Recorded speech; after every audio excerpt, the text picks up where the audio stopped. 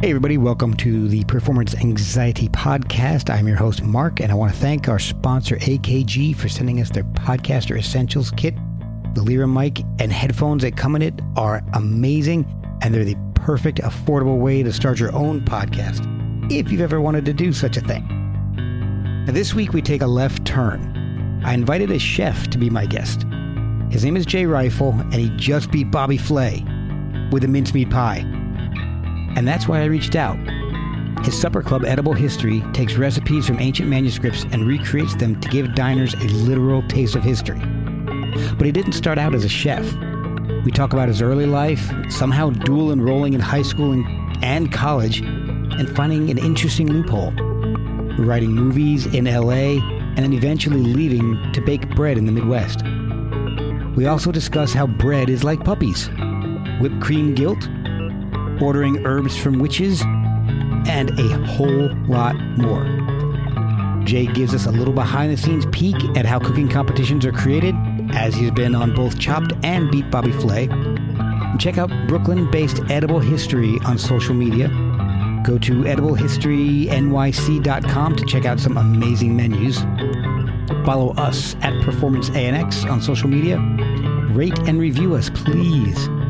Merch is available at performanceanx.threadless.com, and we love coffee, and you can treat us if you like at ko-fi.com/performanceanxiety. This story takes some really interesting twists and turns, like a pretzel.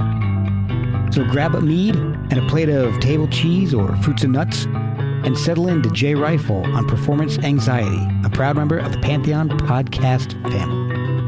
Hi, this is Jay Reifel. I'm from Edible History Supper Club. We have a cookbook coming out called The History of the World in 10 Dinners, and I'm on the Performance Anxiety Podcast. You want a couple more? Hey, this is Jay Reifel. Wow, that's really bad now. I had one in me, I guess. Hey, this is Jay Reifel on the Performance Anxiety Podcast. I'm the executive chef at Edible History. We also have a cookbook coming out in probably 2023 called The History of the World in 10 Dinners. You can follow me on Instagram and follow Edible History. Okay. All right, let me pull up my notes here, because I have some. Excellent. I do not. No. Hopefully you don't need them, but we'll see. I mean, there's some weird stuff in what you do. So yes, there is. I have notes about the weird stuff. That's good. Well, I know we spoke a little earlier in the week, and you've actually led a couple different professional lives. So I want to talk a little bit about as much of it as we can. And sure. It's 2:00. So I may be taking a pull on my Buffalo Trace here. Can't argue with that. There we go. It's a lazy Sunday, so it's indeed. I think it's necessary today. All right, so what you do, okay, and so for the listeners, I'm going to explain how I discovered you and what you do. I love food. I love eating. I really enjoy cooking. I don't know anything about it. I've never been trained on any of it. So some of my questions may be very basic for you. So please just bear with me. But my wife and I love to watch Beat Bobby Flay. And so we were watching it one night, and Jay comes on, and it's you win the battle, and you challenge Bobby to mincemeat pie. Right. And I thought it was crazy because they mentioned in your bio that you work with a lot of historical recipes. And I remember I had a great uncle who's a priest who loved mincemeat pie, and he would come over for Thanksgiving, and they would always have a mincemeat pie for him, and he was the only one that ate it because it sounded absolutely disgusting. But watching you prepare it, I'm like, this is really interesting. I'm a little kid thinking mincemeat pie. This sounds like, scraps of chicken and beef, and I had no idea what the hell was in it. And I'm like, okay, you know what? Watching you make this recipe made me want to try it. So I'm like, this, and then finding out that you work with a lot of other ancient recipes, historical recipes, really fascinated me. So I wanted to have you on the show to talk about how you got into that. But I found out through talking with you that you were also a writer. Yeah. So have you always been creative? I mean, what were you into as a kid? Was it more writing? Was cooking interesting to you when you were younger? How did you get into so many creative endeavors, so many different creative endeavors? So as far as cooking goes, the funny thing is, like, I come from a very professorial family. Like, both my mother and father were college professors. Okay. My father was a molecular biologist. My mother was a microbiologist. Oh, wow. And my dad taught me like basic chemistry through cooking when I was like a little kid. My whole like childhood was a lot of this, like, let's learn stuff. Yeah. My father was this incredibly knowledgeable person who was incredibly patient and really good at explaining things. So the funny thing is, if you asked him a question, he would sit you down and give you a really long answer. And if you needed to know a bunch of like additional information before you could understand it, he would teach you that first. Oh, so wow. That's kind of the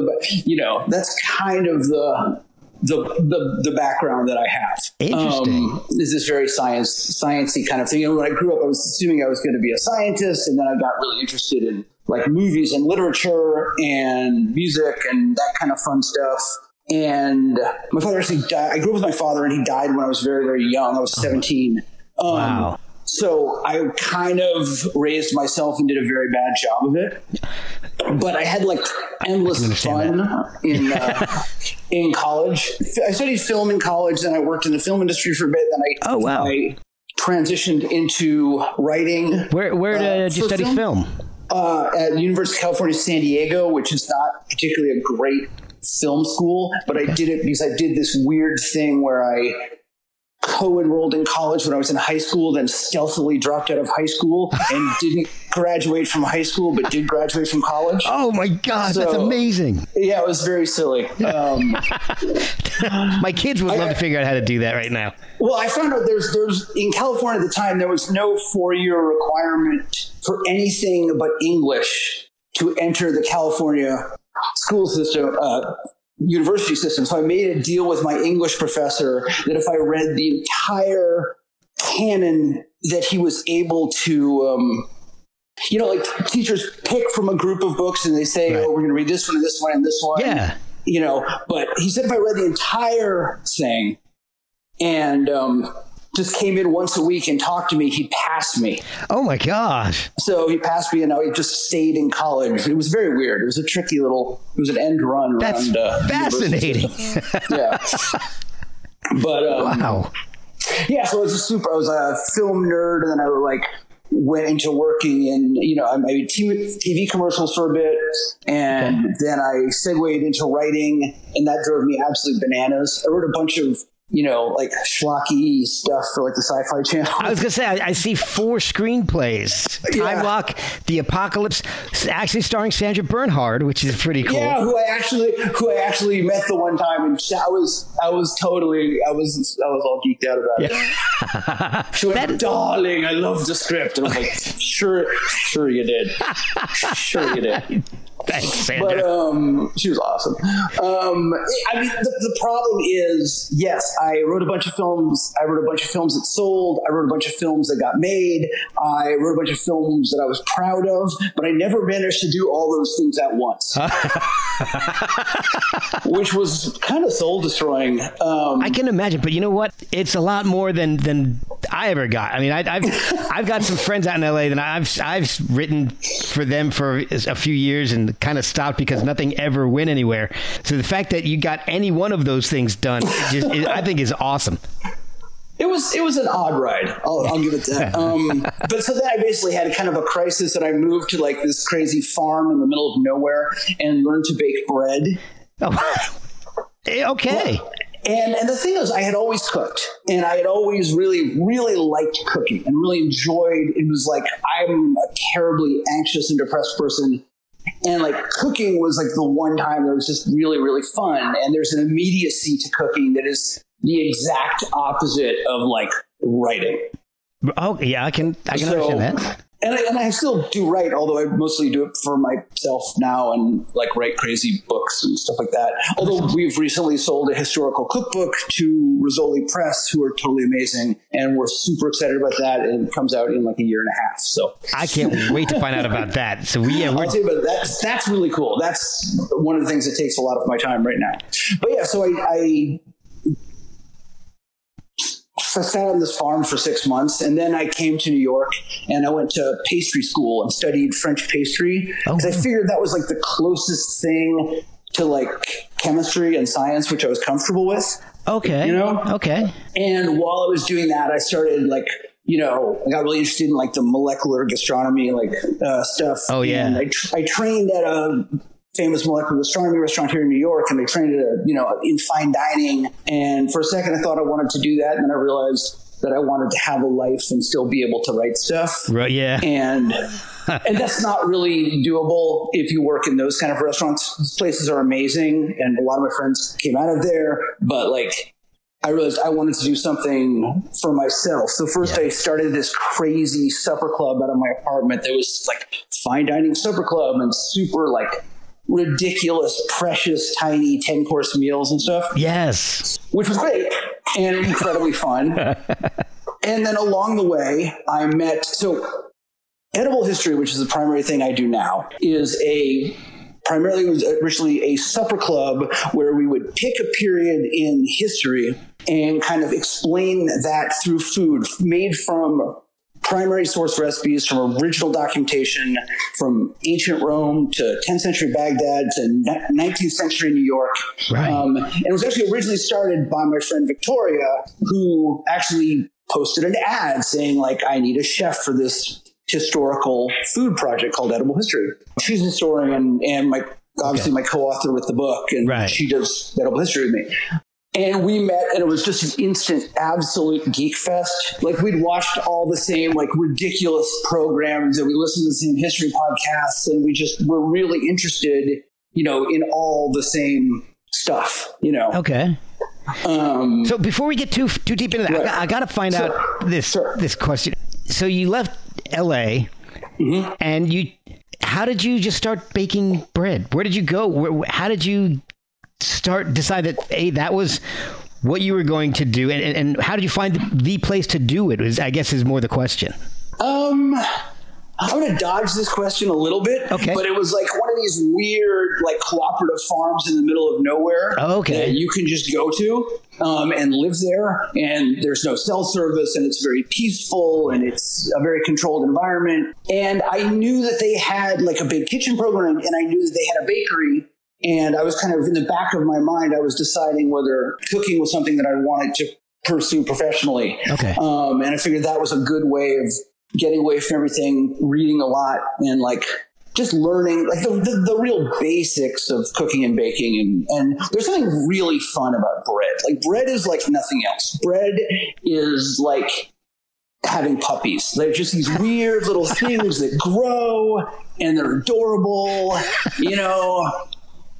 I've never heard anybody describe it like that. It's fun. It's like perfect. This weird magical process where you take like 3 or 4 ingredients and you make this vast number of different kinds of loaves, and you form them and shape them, and they grow, and you like bake them. It's really fun, and it's really relaxing. And it's just it's a good thing. It sounds just like puppies, except for the baking part. Right. Yeah, I mean, it's a fair point. It depends on the menu, really. Yes. But so when did you know it was time to leave? And how did you get to New York and in the fine dining world from what sounds like a collective?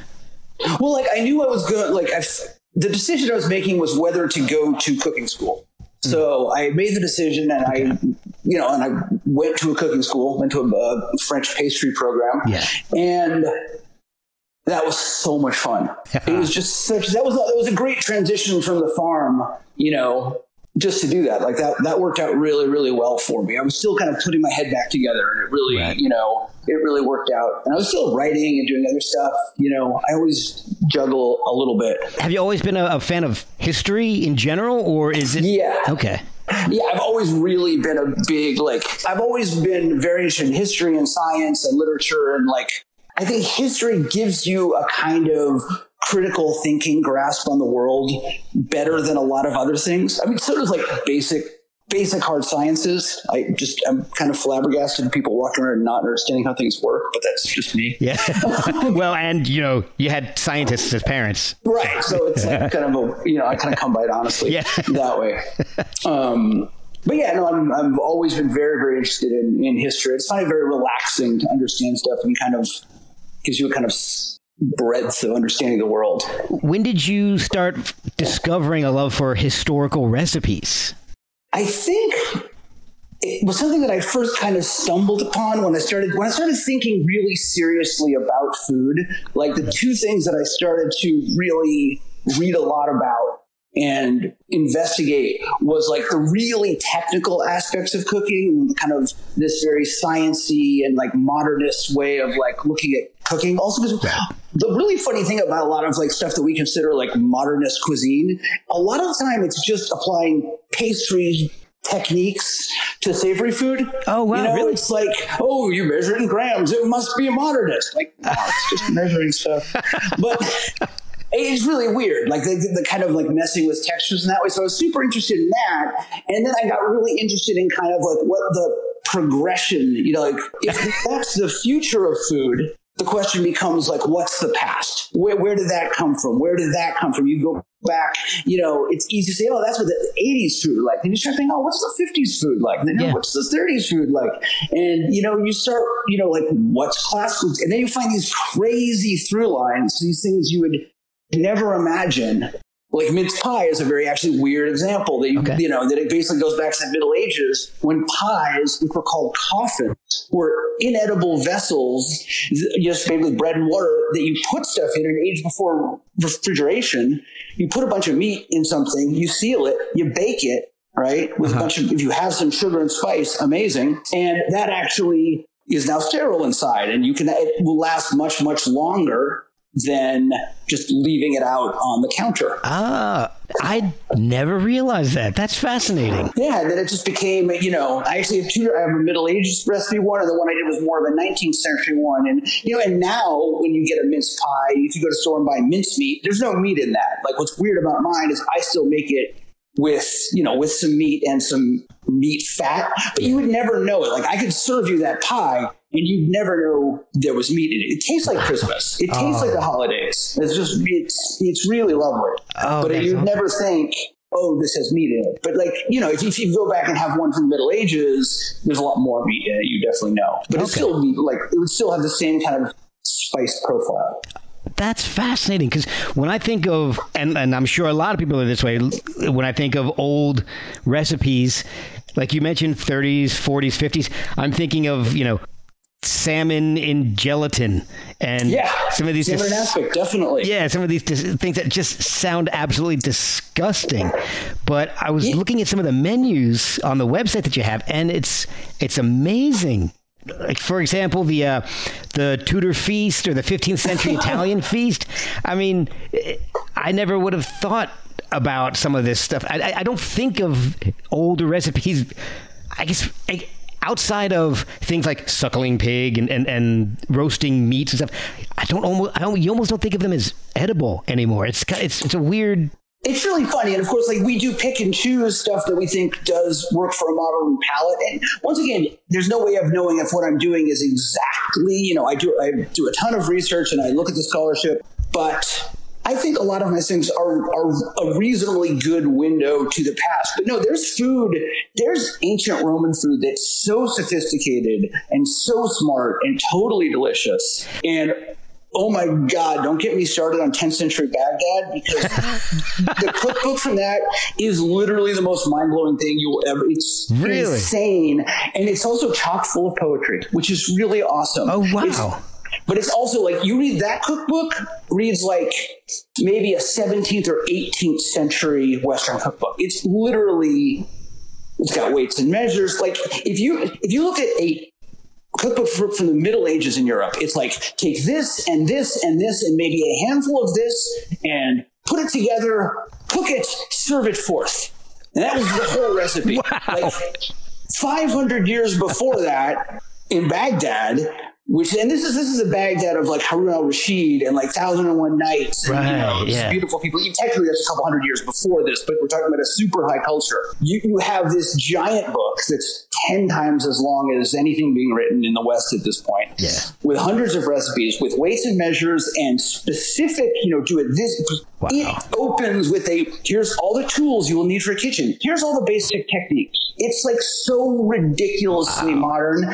It's genuinely amazing. And some of those recipes are really amazing. That's incredible. All my kids have taken Latin in high school, and they all have to do a project. And my oldest, who's graduating this year, a couple of years ago in her first year of Latin, she had to do, she picked a Roman recipe to cook. Apicius. Yes. I believe, I'm assuming that's where it came from. I guarantee it's Apicius. That's the oldest cookbook in the world. It's definitely Apicius. So it was some weird chicken dish. I don't remember what it was called. I don't remember if it was Poem Frontonionum or whatever, but it was chicken. It had the grapes in it, and it was made with this. There you go. I'm waving the book at him, podcasters. It is right in arm's reach. That's fantastic. But I just finished my ancient Rome chapter. It's actually really funny. Here's a funny Latin thing you should tell your daughter that I realized, and I was doing a chicken recipe. Oh no, I was doing the beets recipe that I worked together with the chicken recipe, and the translation in English was beets cooked in mead. Maybe it was chicken cooked in mead. I can't remember. One of them was cooked in mead. I just did this, and now I can't remember. Maybe it's both. And the funny thing is, this is the funny thing. I was thinking about this because mead is normally a Northern European wine that's made from honey. Like you dilute honey with water and you let it ferment, and it becomes wine. And I actually don't read Latin particularly, and so I was working from a translation, and I cooked this, and I thought really carefully, and I'm like, do they really have mead in Rome? They have a lot of honeyed wines, like wines that are mixed with honey and spices. Yeah. But did they have mead? And I did a little research, and then I went and actually looked at the Latin translation, and the word was mulsum, which was translated as mead, but is actually honeyed wine. And I'd already written the damn recipe, and I had to go back and change it. Oh, wow. Because the Latin was mistranslated in my copy. Oh, it's an amazing translation regardless, but it's kind of old. That is amazing. Yeah. So we had your daughter around right then. She fixed it for me. Oh, yeah, there you go. Well, we had our own mishap with that because it called for the use of garum. Right. Which I have a whole sidebar in my cookbook on garum. Oh, which we were told. It's a fermented fish guts. Well, here's the funny thing. This is and people love to be horrified by garum because yes, it is fermented fish guts. But do you like Thai food at all? Yes, I love Thai food. You like the funk of Thai food? Yes. You like that fish sauce they put in Thai food? Yes. Exactly the same thing. That's the thing. That's what we use because I'm like, we're not spending 6 months fermenting fish guts. Right. You can actually buy artisanal garum, but honestly, artisanal garum and like fish sauce you buy at the store, it's almost the same. Well, here's the thing the issue that I had with it was more the measurement because I'm not sure exactly how much we were supposed to use, but I'm pretty sure we used a shit ton more than we were supposed to. Oh, yeah, that's a problem. Because all of a sudden my house smelled like a cannery, and it tasted fine, but you had to get over the smell in the kitchen. Yeah. And my daughter brought it to school, and nobody would try it. That's too bad. I ate it, and she tried it, and we both liked it, actually.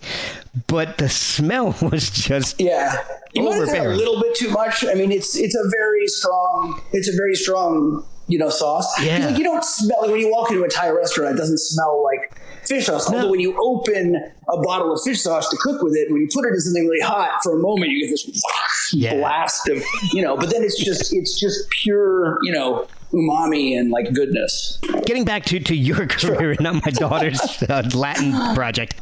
You actually end up working with Wiley Dufresne, who is just... Yeah, when I said I worked at it, I trained there. I was, so I tried what's called a stage, where you like go and you get trained. Okay. At WD WD-50? WD-50. Yeah. When that was completely mind-blowing and amazing. Like, that was really hard, but really fun. And I really learned a huge amount. That is, I was going to ask you, I mean, is that what you learn there? Is that applicable to what you're doing now because he does a lot of, like you were talking about, modern things with his desserts. Some stuff. Yeah. I mean, I was in Malcolm, who then went to Noma. Okay. And, there's, some of my approaches will be the same. And the funny thing is, like, you also have to remember that, like, chefs in the past, anyone who was, doing the kind of food that we do was the head of like a royal kitchen or at least a noble kitchen. And they probably had 30 people or 50 people or 100 people working for them, including horrible jobs that was just turning a spit for 8 hours. Right. Oh, God. Making garum. Hours. Making garum. But the funny thing is, like one of the great kitchen innovations was replacing the spit boy, the boy who turned the spit, with a dog that walked on a treadmill that turned the spit. And it was a brilliant, it's like the latest modern kitchen convenience. Mechanization. Small dog. That's man, now if you had a small dog in your kitchen, you get shut down. This is also true. So, I mean, I'll often do stuff like, I think even if you're just a home cook, it's really instructive to, like, just for fun, go make a cake with just a spoon. Like if you read like Mary Beecham or something, what is like 19th century cookbooks, they're like, and now beat it by hand for 25 minutes. Yeah. You try doing that sometimes. That's horrendous. I tried making whipped cream once by hand, and that was horrible. Yeah, like it's really funny. There's like a pastry guys who are like, you must always make whipped cream by hand, or at least we'll always finish it by hand. We'll get it almost there, and we'll be very persnickety about finishing it by hand. Right. It took me a while not to have to do that. I felt guilty if I used a machine to make it. But yeah, like making some of those things by hand is really, grinding. There's this traditional tuber thing called a marchpane, which is basically ground almonds and sugar. Okay. And like making a significant one by hand is an absolute nightmare. And I did it once just to see, and it was. So a lot of things like that are worth doing once just to see, like, wow, this is really difficult. But then again, like the head chef once again isn't probably doing that. Like even in my day job, I don't do a huge amount of that kind of handwork. I have people for that. Yeah, exactly. I've got a question about the supper club scene. Sure. So your bio states that you're in the underground supper club scene. What was or is an underground supper club scene? Because I'm imagining like a culinary version of Fight Club or something. Well, I mean, in a sense, yes. So like my first supper club, which was the crazy, precious, fancy pants, 10-course tweezers on everything one was, I mean, the thing is, you can't legally charge to invite people over to your house to eat. You can't legally, Right. Not that I did any of these things. Right. Of course not. But like, you can't run a restaurant out of your house. Yeah. Basically. But people do, and it's fun. So you just advertise in various places and you sell tickets through a thing and people come and, and you serve them food and hopefully they don't die. And, and there's a surprising number of them. And a lot of people are trying to get restaurants, and a lot of people are guys like me who are doing it, who has a day job cooking something else and is doing it to like enjoy something, and I kind of stopped that once I got really into the historical food thing, because that just really clicked, and we were having, we got some really good press and we were making really crazy stuff. So it was a lot of fun. I don't know. So we'll be right back after a word from our sponsors. So how did you get hooked up with your partner with Edible History? So literally she ran an ad saying like looking for a chef who's interested in historical cooking. And I was like, oh, that's me. And we met, and literally it was one of those just instant click things. Like we had a very, very similar vision, and we really shaped that vision together. Like we had this joke that it was like, we wanted food to be the gateway drug to history. Oh, we wanted people to taste something. Like it's hard to imagine a better way of really connecting. If you're eating a meal that's the same as someone ate 500 years ago, and then the way it works is as the courses come out, she comes out and gives you a thumbnail of the history of this time. Okay. Which she's really, really good at. And then I come out and I do a couple little like culinary things. Like I talk about garum, for example, right, as we discussed. Or I talk about, these crazy things. Or like I talk about pies, which are totally amazing. And like for the Tudor one, people, you've heard about the 420 blackbirds baked in a pie. Yeah. Which is totally a thing. Really? Like another one they really like. See, Tudors loved spectacle. They loved, food as theater. And pies were these giant, cooking vessels. You could just put stuff in them, right? So you'd bake a pie and you just take the top off and you put something in it. Like a really popular one was live frogs. So you bring it to the table, and you take the top off, and all these frogs jump out and run across the table. Another popular one was a dwarf who would come out playing an instrument. In a pie. These are quite large pies. To give you an idea of how big a pie can be, you can look this up, but famously, and I think this was at the meeting between, it's like the Field of Cloth of Gold, and it was a meeting between the English king and the French king in France, and they had a fountain that spewed wine, and they had a pie that was admittedly a very large pie that they opened, and they had a bunch of musicians inside who then began to play. Oh my God, that's amazing. It's good to be the king. Yes, it is.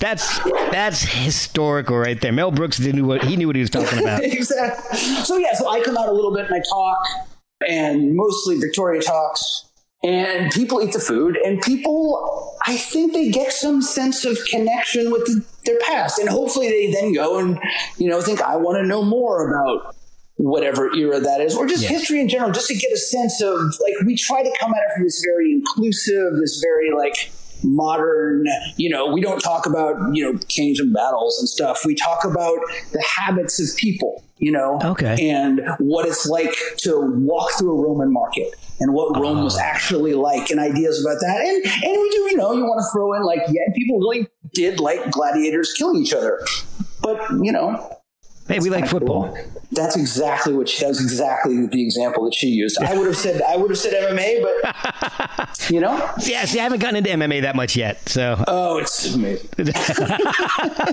Oh, you know what? I'm going to have you on, and Kelly Scott from Failure, the drummer from Failure.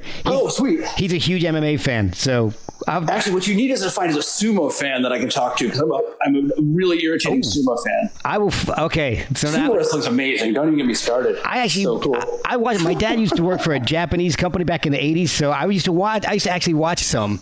But cool! Yeah, I watch. It's the only sporting event that I consistently watch. Actually, just because I'm a complete weirdo. Yeah, but it's totally great.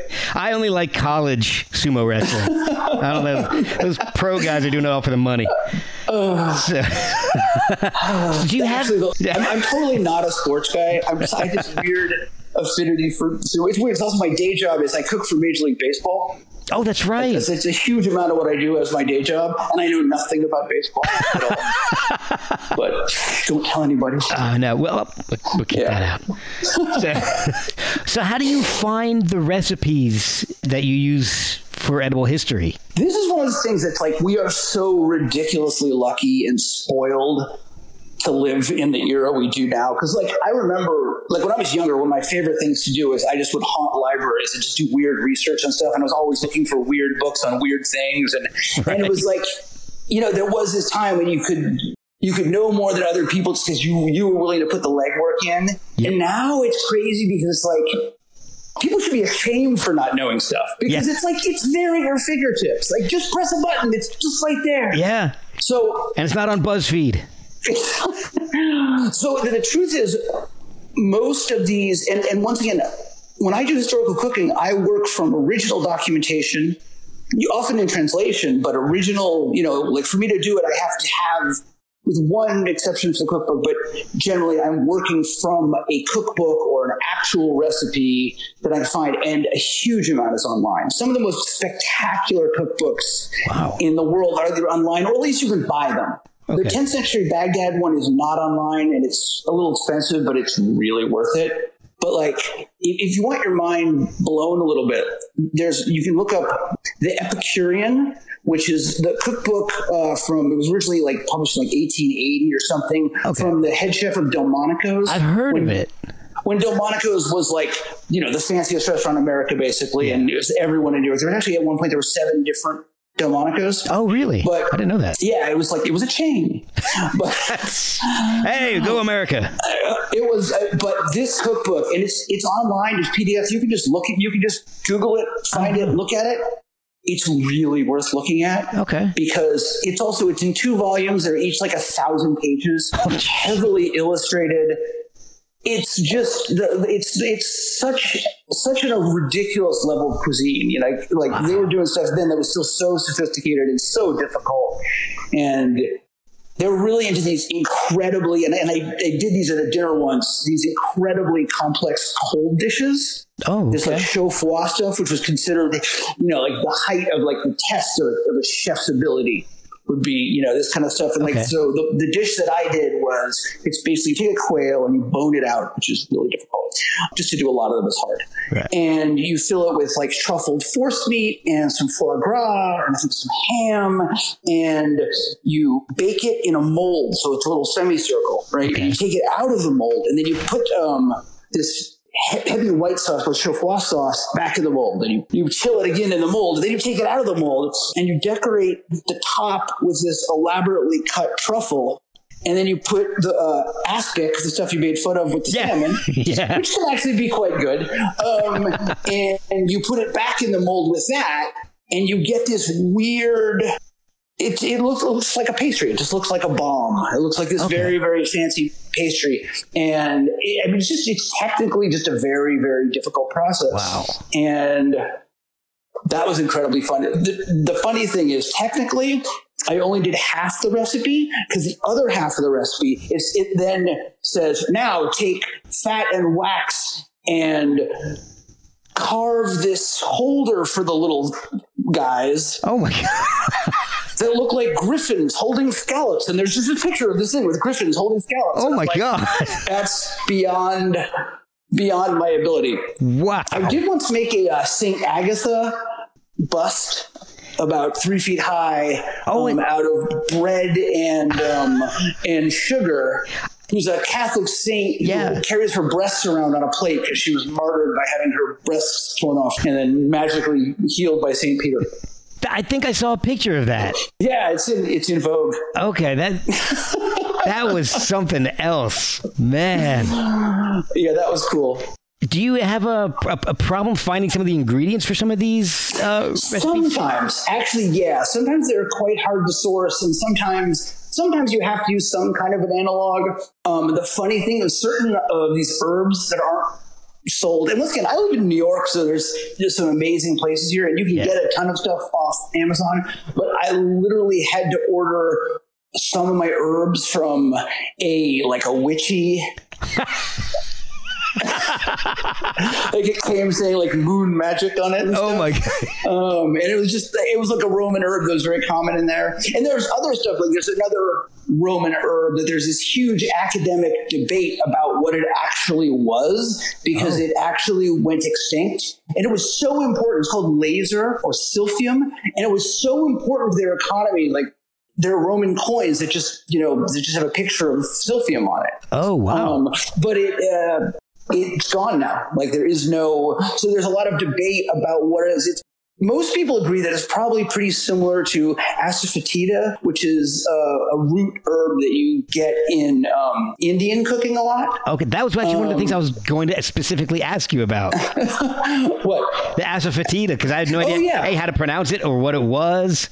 It's a very specific taste, and when you smell it, you instantly know. Like it's that taste from Indian food that people often call pungent. Okay. It's this very like it's not hot or it's just pungent. I'm trying to think what it's like, but it's like once you smell it, you think, oh, it's that Indian food smell. Okay. And not like the curry smell. It's not like a garam masala. It's right. Like, it has this very specific punch. And my recollection is it's the sap from a root that is then dried. Oh, wow. I believe. See, because I was looking at like I said, I was looking at the menus and I was just fascinated by them. And some of the items on the menu, like the asafoetida, fermented maracuya and leche de tigre. Those are actually fermented maracuya is just passion fruit. Oh, okay. It's just a Spanish word for passion fruit, and that's for my pre-Columbian ceviche, because like pre-Columbian is a very fraught term, and I don't usually use there's this idea of what people used to call it the Columbian exchange or the Columbian circulation. Okay. I like to call it the Atlantic circulation, but it's and I think like a lot of food nerds love to tell people before the New World was discovered, that's in quotes. Right. Italian food didn't have any tomatoes, and the Irish people didn't have any potatoes because those are totally from the New World. And I mean, other stuff is easy to forget. Szechuan food didn't have hot peppers. It had Szechuan peppers, but didn't have no capsicum peppers, no spicy peppers except black pepper, wow. Which is a totally different plant, existed. So, and then, turkeys, pumpkins, and then there was no coffee there. All these things that are now grown in that part of the world, like coffee comes from Africa, Right. So, but the funny thing is, people, that's easy to remember, but then you forget that we're talking about Mexican food with no limes. Oh, wow. There was no citrus in Central America. That's all from Europe. I didn't know that. I forget where citrus is originally indigenous to, but it was brought by the Spanish. Wow. So the funny thing, they did have, I did this dish where I had 3 different, oh man, I have to say this again because I'm drawing a blank. Those things, the stuff with the thing, So I did this dish where I had 3 different ceviches. Okay. And I had a ceviche that was quote unquote pre-Columbian, like before the conquistadors arrived and brought citrus. And they would actually take fish and they would marinate it in fermented passion fruit juice, which is very sweet and gets pretty acidic, and will actually cook the fish with its acid the way they do with a modern one with lime juice. Yes, right. The other one they would do is what's it called? It's fermented spit.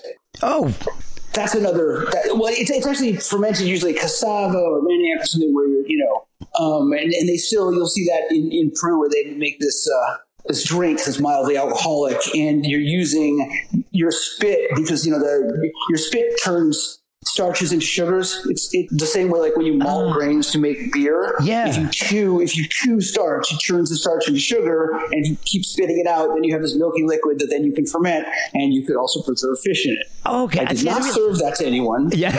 But that's what they used to do. Wow. I remember, now that you mentioned, I remember seeing that on I don't know, Anthony Bourdain or something like that. They always, it's one of those ones you gotta do it. Yeah. Well, if you're getting paid to, And leche de tigre, which means tiger's milk, is just the modern, that's just lime juice and garlic and stuff. Or it's the liquid. A lot of people will drink it after you marinate the fish in it. And they'll just pour off the kind of fishy lime juice, and it's all, it's got lots of onions and garlic and spices, and it's delicious. And it's kind of a hangover cure. Oh, wow. But okay, I didn't know that. That's fantastic. It's just the liquid from ceviche is technically called leche de tigre. It sounds cool. Oh, yeah, it does. I think I figured leche de tigre, but the fermented maracuya, that my 6 years of Spanish apparently went out the window. It's a very specific word. So do you often reject and a recipe? Do you ever look at something and go, there's just no way I can do this, or that nobody would eat this? Oh, yeah. I mean, you have to pick and choose. I mean, whether it's the omelet of brains and rose petals. I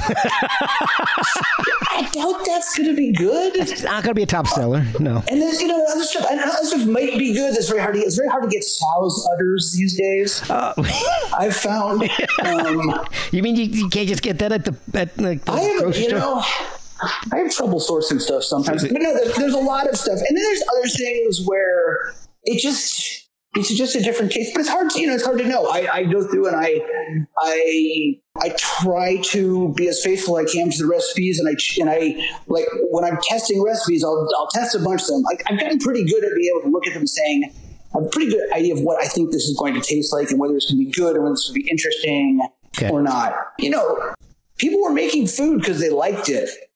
It's like most of it's not. There's, once again, different cultures have different palates, and there's a lot of stuff in certain cultures that I don't particularly like that are too strong for me, but not that many. Like I will eat, and I'll try kind of anything. Oh yeah, I'm that way too. I'll give just about anything, except maybe the fermented spit, but I will try just about anything. I've actually tried it. Really? And it's fine. It's fine. It's better. It's a hell of a lot better than fermented fish. That's where I draw. It's like a surströmming and stuff like that. And the fermented shark. That one. I mean, I think the real outliers, what they have in common, those are from cultures where there's real food scarcity. Yeah. Like the reason the Icelandic people eat fermented shark is there isn't a lot to eat in Iceland in the winter. Right. It really isn't. And that shark can't be eaten raw or cooked. It has to be fermented. Oh, really? It's poisonous. Wow. For a really disgusting reason. Uh-oh. Okay, so what's the reason? It has a incredibly high levels of urea in its tissues, which is the stuff we excrete in urine. Right, yeah. So and urea when you leave it ferments into ammonia basically, which then kind of send the off gases and stuff, and it's horrendous. But you can eat it. It becomes non-poisonous. Wow. But it would be like eating unfermented, that kind of shark would be like drinking concentrated piss. Oh, man. And which is actually unhealthful. Well, yeah. There's a reason why we're excreting that. It is kind of weird. So. Oh, man. It's like preparing gout. Yes. Okay, so that brings up a question that I've actually wondered a lot. How the hell do they figure that shit out? Like, is it just trial and error, or because I think I think that's a question that people ask a lot about a lot of stuff, and it almost always has the same answer. I think I really do. Okay, people were really hungry. Yeah. No, I mean, I suspect it is that someone who was really, really hungry and knows that you can't eat that shark knew wrongly that they knew correctly that you couldn't eat it when it was fresh, and they had a really old rotten one sitting around, and they had nothing else to eat, and they're like, I'm starving to death, fuck it, I'm going to eat it, because starving people will eat anything. Yeah. They eat, dirt, they eat shoe leather, they eat bark off trees, you'll just eat anything, and they ate it, and they were like, oh, well, it's horrendous, but we didn't die. I'm actually not hungry anymore, and I didn't die. Yeah. So then the next time everybody was super starving to death, they were like, last time we did eat that shark and it was okay. And maybe if we let it sit for a really long time, we can eat it. Yeah. I think it's always things like that weird kind of trial and error. Yeah. I mean, it's weird to remember that real starvation was a thing through most of human history. Yeah. And even in modern history, I mean, you forget Russia's had problems with dietary cannibalism 3 times in the last century. Wow. So, jeez, at least twice. That's a really good point, because I'm thinking things like mushrooms. Some are poisonous, some are hallucinatory. So if that's an actual and some are somewhere in between. And so I'm just imagining cavemen just sitting around going, don't eat that one. Thag ate that one and died. Exactly. So he ate that one and just went nuts for a couple hours. Yeah. So that one's okay. That one is fine. Yeah. You also have cooked at the James Beard House. Yes. So how do you get that invitation, and how intimidating is that? The funny thing is, there was a time when it was one of my dreams. I want to cook someday. I shall cook at the Beard House. Right. And the truth is, anyone can actually just apply. You can. Wow. Anyone from a restaurant or a cook or anyone. You can send them basically an application and say, I'd like to cook there. Interesting. And a lot of people do. Not everybody. I mean, they have. They're closed right now, but they had over 200 dinners a year, I think. So it's a lot of people do get to cook there. But prior to that, when we did a series at the Museum of Food and Drink. We were their artistic residents. We were actually their first artistic residents. Oh, cool. And we did a bunch of dinners with them. And there's some crossover between them and the Beard House, and there's some of the same people, and they know each other. And the director of the Beard House came to one of our dinners. And we awesome. talked to her, or the director of the culinary program, and who is like just a wonderful human being. Like, she was just an amazingly wonderful woman. And they were like, you should really apply, you know? And we did one, and it went great. It was so much fun. And actually, I'll tell you a funny story about that. Like, the most modern solution to a 19th century problem in all of history. But yeah, okay. so we did one, and then we did another, and I can't wait to cook there again. And I'm sure as soon as they've got this cookbook coming out, so we'd like to do some dinner celebrating that. Oh yeah. That would be amazing. So, true story. So the dessert. So we did this dinner that was the history of the 19th century restaurant. Basically everything from like tavern food to stuff from the cookbook that I mentioned, the Epicurean. And one of them was the Alaska Florida, which is the original baked Alaska. Oh, okay. You know, and it's funny. It's like when I was a kid, my mom like thought a baked Alaska was like the most hotsy thing, you know. And I was kind of like, here, look, I can actually cook this thing. And I did this original recipe, and I made these little individual ones, and I made them at my work. And I have a very nice freezer at my work. It's very cold. Okay. And I had these little molds, and we went to the James Beard house, and like, their kitchen is actually not the greatest kitchen in the world because it's James Beard's old kitchen, and it's an amazing home kitchen, but it's like, and it's, you know, like the ovens aren't great, and it's just, it's not industrial. You know, they've upgraded it a lot, and it's like a small, nice little restaurant kitchen, but it's not okay. It's you know, it's not a modern restaurant kitchen, and their refrigeration actually wasn't great, and their freezer wasn't that cold. Oh, like, no. And we go to unmold them. Like, what you do is you like wrap them in whipped cream, and then you just put them in a broiler. Nowadays you would just hit them with a torch to torch the meringue on the outside without melting the ice cream. Okay. And they were soft, and the ice cream was starting to melt, and I couldn't get them out of the molds, and we didn't know what to do. So then we're like, wait. So there's a bar around the corner that we know that's this very modernist bar, and they do like fancy cool stuff. Yeah. And they always have liquid nitrogen. So we're like, quick, run over to the bar, tell them, like, you know, it's me and my friend John Hutt, who's like amazing chef. He was the chef at MoFad, and he's teaching robots to cook in Barcelona. Oh, wow. And he's just a remarkable guy. We sent somebody over there. They came back with a dewar of liquid nitrogen right before service. We just flashed. Look at the whole room fills up with smoke. With that liquid nitrogen smoke. Right, yeah.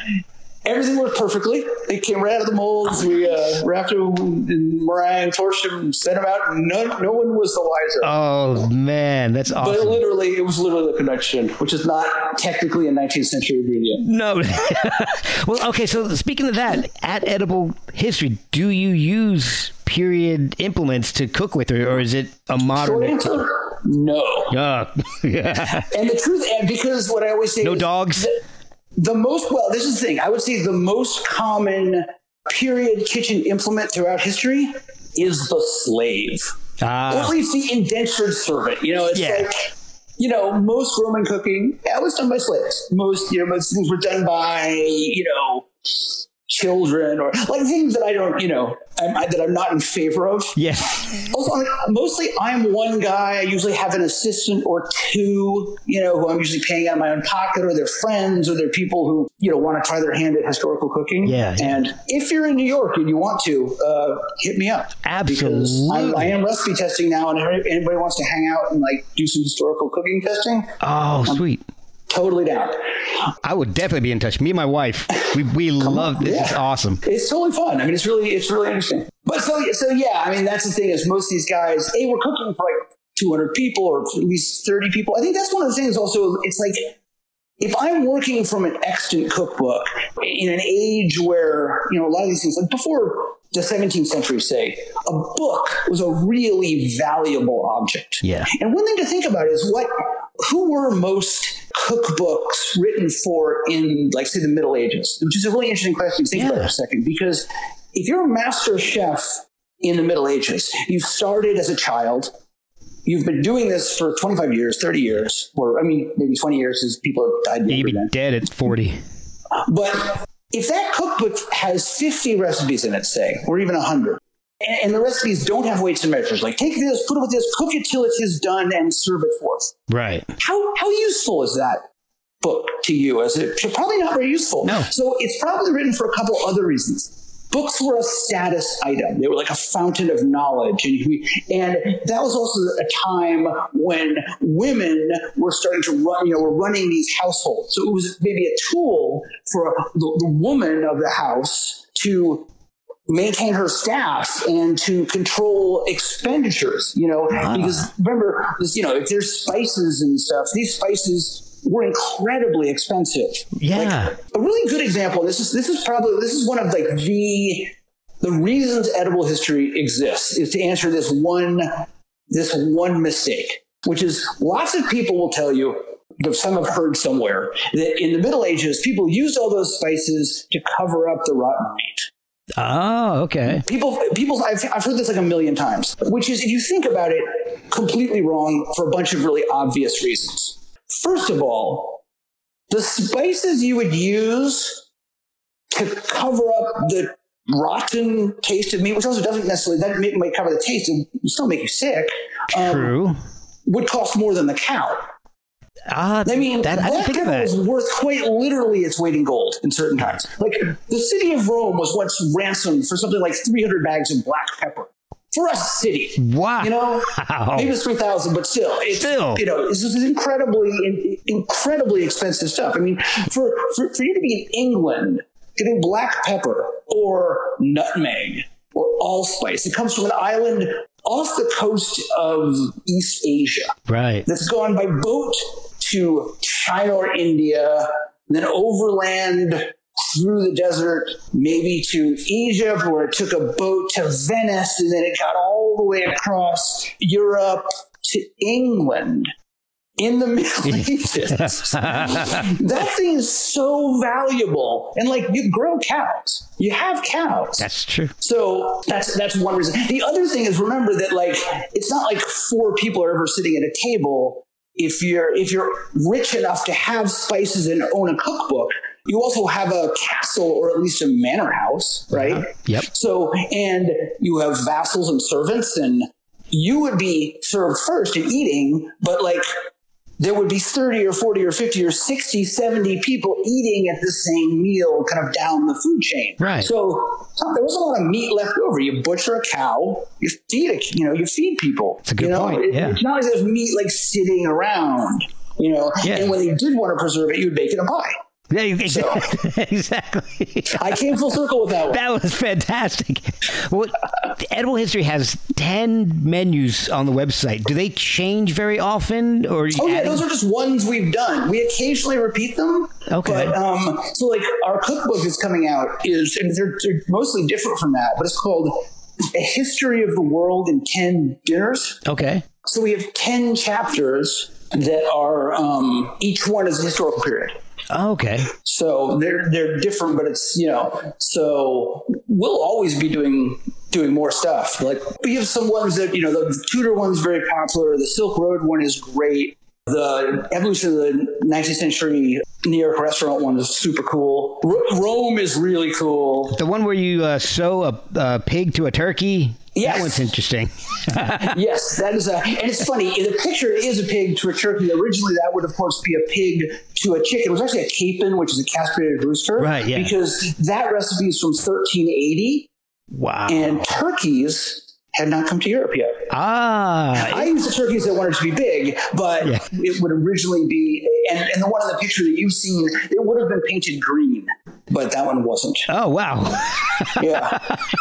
Man, painting food. I've never heard of that one before. Well, because the thing we're discussing is a cockanthrice. So it's a mythical animal. And it's once it goes back to this idea that Tudors and Henry VIII loved the cockanthrice. They love the idea that they'd eaten porpoises and, this and that, and they'd run out of things to eat. So I'm going to eat a mythical thing. So it was something from mythology, so it was this way of making a monster that he could then eat. That's why it was painted green. Another one that I've done, speaking of painting things, is actually from Haillevent, which is a 14th century, I believe, French cookbook. Okay. And there's this thing I did. There's also a picture of it in the Vogue article that is usually translated as a helmeted cock. Oh.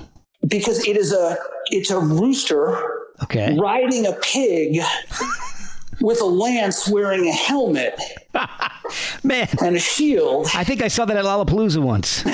Pretty much. And in the recipe, it actually says, like, if you're making it for royalty or nobles, you make it silver or gold. And if it's like for like rich commoners, it's like, I think it's green. It's like orange or green or something, or red. Oh, wow. I made it silver. So you cook a lot from history. Do you ever cook from fiction? Things like Game of Thrones.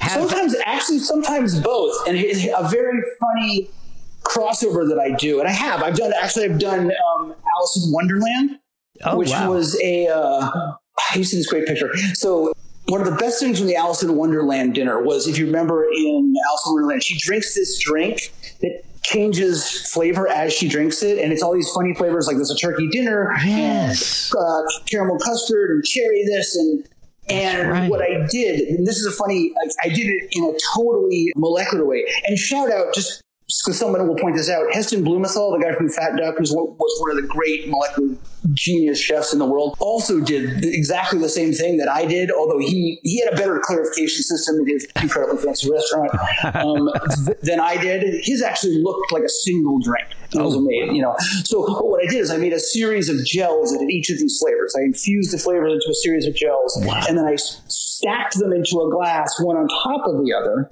And I just told everybody to drink it with a straw. And as you drink it with a straw, first you taste one thing, and then you taste the next thing, and then you taste the next thing. And the difference was, because my thing, they were actually different colors. Heston Blumenthal was perfect pink. They all looked the same because he had better technology than me. But I simply put a label around the glass so you couldn't see. Oh, well, there you go. Yeah, much simpler. That works just as well. So I have done that. A funny thing from the ancient Rome dinner is I do a thing called Trimalchio's Pig, which is from Satyricon, which is this satirical, hence the name, Roman novel by Petronius. Yes. And one of the bits, it's kind of a send-up of nouveau riche, Roman dining, because Romans had this funny thing, and they kept doing this thing. They kept doing these things called sumptuary laws, because Romans thought of themselves as like, we rule the world because we're like a martial people and we're tough and sleep on the ground on campaign, and they kept worrying, as a lot of cultures do, that their like vigor was being sapped by like soft living. Mm-hmm. So they kept like passing these laws, like you can't own fish ponds, and you can't wear these kind of clothes, and you can't have a private chef. You can only have 4 courses at a meal, not 10. Like very specific laws, which they would then immediately break. And they did this over and over again. So the Trimalchio's feast scene in Petronius is this like send up of this kind of nouveau riche guy who's got a lot of money. He's trying to show off. And one of the famous scenes from it is the chef comes out and with a big roast pig, and he guts the pig, or he starts carving the pig, and the guts fall out. And the Trimalchio's like, "Oh, you're a terrible chef. You forgot to gut the pig. I'm going to have you killed." And the chef is like, no, I'll do it right now. Just hang on 1 second. And he starts to work. And then it turns out that all the guts are actually sausages that he's cooked and put inside the pig. Oh, wow. So I've done that. I do this as a freestanding gag where I actually have the pig like standing up, like this roast pig standing up, and I slit the belly open, and I usually I tie a string to it so it's easier. I slit the belly open and I pull, and all the guts fall out, and the sausages, we serve it. So that is ancient, awesome. And I use an ancient Roman recipe for sausages, but the dish itself is completely from literature. It's not okay. So any like Dr. Seuss things coming up, like 3-decker sauerkraut and toadstool sandwiches? Oobleck. But no, I mean we did a Downton Abbey one once because I like to do like the weird 19th century stuff. I mean, the funny one that's also a funny crossover is for the 19th century restaurant one, we did mock turtle soup, which is totally a real thing. Yeah. But if you remember in Alice in Wonderland again, you have the mock turtle at the Mad Tea Party with a Mad Hatter, and the mock turtle is a big giant sea turtle with a calf's head. Yes. And the reason for that is, so turtle soup in like the 19th century was like the hotsy-totsy food. Okay. And that was one of the first eras where like you had a burgeoning middle class and you had people like trying to show off with their home chef and like, you know, it was definitely like, you know, a social climbing kind of thing to like have fancy food. So if you couldn't afford turtle, like giant sea turtle, they would make mock turtle, which is fake turtle. And the funny thing is the most prized part of the sea turtle was the gooey, gelatinous part around the collar. Okay. So mock turtle soup is basically you take a calf's head and you boil it. Oh. For like a day. Until it just goops. Until you just peel everything. It's the same as making head cheese, basically. Yeah. It's a soup. Okay. It makes this gooey, mushy. It's actually quite delicious because it's a pork stock and it's really good. Okay. Finish with a little sherry. But that's why the mock turtle in the Mad Tea Party has a calf's head. Interesting. Okay. Yeah. So menus at Edible History, is it something that you make when people make reservations, or is it something that's set? No, we're more like an event. So we used to do it like every month or every other month. We put out a newsletter saying we're going to do a dinner. This is what the theme's going to be. Okay. This is how much it costs. And we usually do it for. I mean, the biggest one we did was like 105 people, but normally it's like 30 to 50 people. Okay. You know, because it doesn't like make sense to do it for more than that. Also, it does involve. It's almost like a theatrical event. Like Victoria comes out and talks through the whole thing. So it's not like we could be if we were like a regular restaurant, like she'd be talking every day and it would kind of suck. Yeah. You know, and then we wouldn't be able to write cookbooks and have a day job. So the cookbook, that sounds fascinating. How many, so you said it's like 10, it's going to be 10? It's a history of the world in 10 dinners. How far along are you with it right now? I'm working on the 4th chapter. Okay. It will be out in about like 2 years. It was just acquired recently. And we had nonfiction books. You do a book proposal. Mm-hmm. So we wrote 2 chapters and the intros and a complete structure of the entire book, a list of every recipe that's going to be in the book, and like a mission statement, all this kind of stuff. And then someone acquires it, and then you write the rest of it. Okay. So we will be delivering it in approximately a year. So you are to the publisher, and then they have to to do all the photography, and editing, and decide when it comes out. So it's a weird process. So, but at this point, you already know what the recipes are going to be. Yes, but I have to. So I'm doing recipe testing right now. Which is why I'm saying if people want to come hang out in the kitchen and test some food, come on down. Excellent. You said it's like a history of the world. Where does it start and where will it end? It starts with ancient Rome. Okay. I'm going to get this wrong. That's the funny part. Ancient Rome, 10th century Baghdad. I forget the order of the next chapters. It's either medieval Venice, or like medieval Italy, and then the Silk Road, Silk Road is all the way. We basically go from India back to Venice across, and we do like the Mongol Empire, and we touch on 13th century Baghdad, and then we're doing Al-Andalus, which is Muslim Spain. Because people forget that Spain was a Muslim caliphate for 700 years. Yep. Doing that. The Columbian exchange or the Atlantic circulation of dishes. Okay. Ethiopia. Oh, wow. The Ethiopian Empire, although the meal that we're doing is a famous feast that happened in the 19th century, but we're talking about the history of the Ethiopian Empire back to like the 5th century or something. Okay. Versailles. Ooh, wow. That's kind of fun. And I'll come visit you when you test that one. 19th century New York. I hope that's 10. I wasn't keeping track, but it's close enough. Yeah. So you gonna add any poetry? You gonna add any poetry to it? Oh, I do talk about the poetry from that book. That book is so amazing. But perhaps. I know 2 poets. I'll hook you up. So, where can people keep up with what you're doing? Find out the progress of the cookbook and Edible History NYC Instagram, I believe. My Instagram, J Reifel, JAYREIFEL. I post silly pictures on that, and I'm posting all my recipe testing on that. Okay. Well, the photography is beautiful on it too. Oh, thank you. It's just the stuff's cool. Well, see, your film background's coming in because the lighting's fantastic. Oh, those little Instagram filters are great. So yeah, that's the best. That's definitely the best way to follow our stuff. You can look at the Edible History website and contact us there. Excellent. All right, man. Well, this has been a blast. I actually learned a hell of a lot. So this is just really cool. Thank you so much. Next I'll talk about the literature stuff. Yeah. Next time. Well, yeah, we'll get you get back on and we can talk some sumo. Yeah, let's talk sumo. You can read my crazy books. Yeah. So what else do you have out there that people can look at? No, I mean, a couple of short stories published, but you can please don't watch my movies. They're really not good. The effects look like they're done on like an Atari 400. Oh.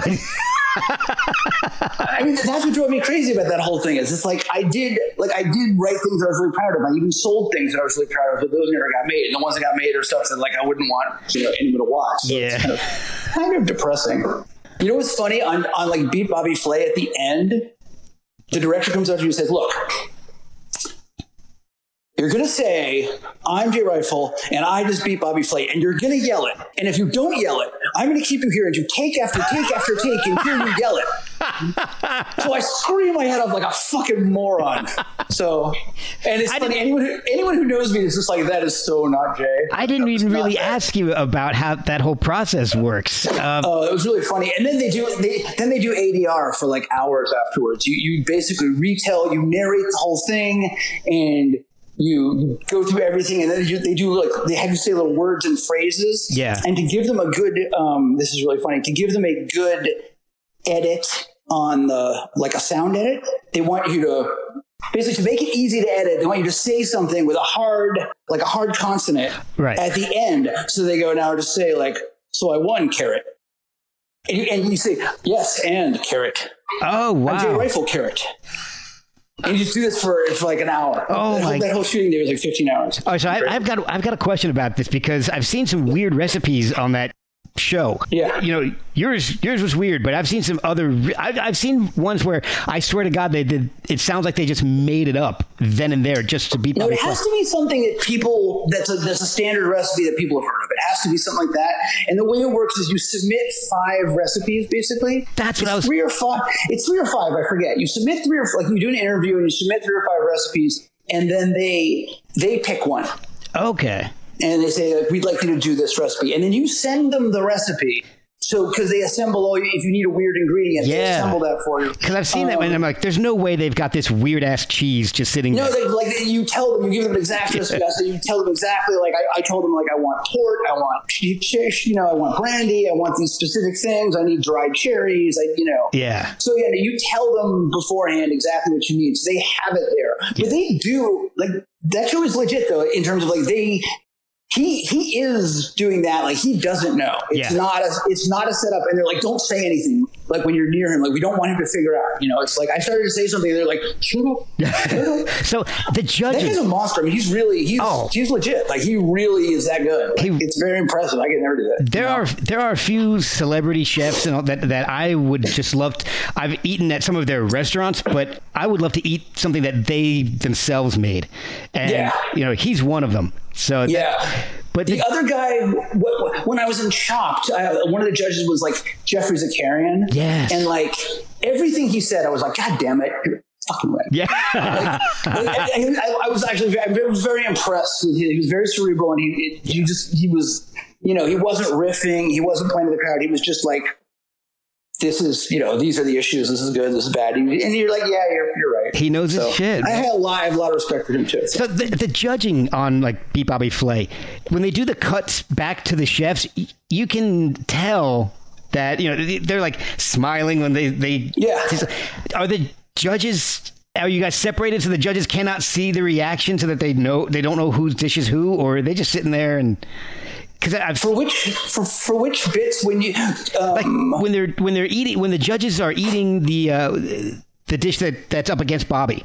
Yeah. You'll see them saying, "Oh, this was cooked perfectly," and then you'll see the chef that made it, like, big smile on the face, or you're like, Those are all cut. Yeah, it's all cut. It's all cut back and forth. It's all, and like a bunch of that stuff. Yeah. Because I was wondering if the judges can actually see the chef's reactions, because that would be a dead giveaway. Obviously. I think they actually do I'm trying to remember exactly. I think they do the actual judging when I can't remember if you're there or not. That's really funny. It's like, at that point I was just like, I was tired and it was a blur. I can imagine. And there is a lot of weird, back and forth and hurry up and wait. And, How much time is there between when you're going up against the other competitor and going up against Bobby? I think it's like half an hour. Okay. That's not that bad. It's not that much time. Yeah, it's like half an hour. Like, you just chill for a second. And That's not that bad. You just do the next one. Awesome. Well, look, I could talk to you about this shit all day long. So thank you so much. That was so much fun, man. I really had a great time.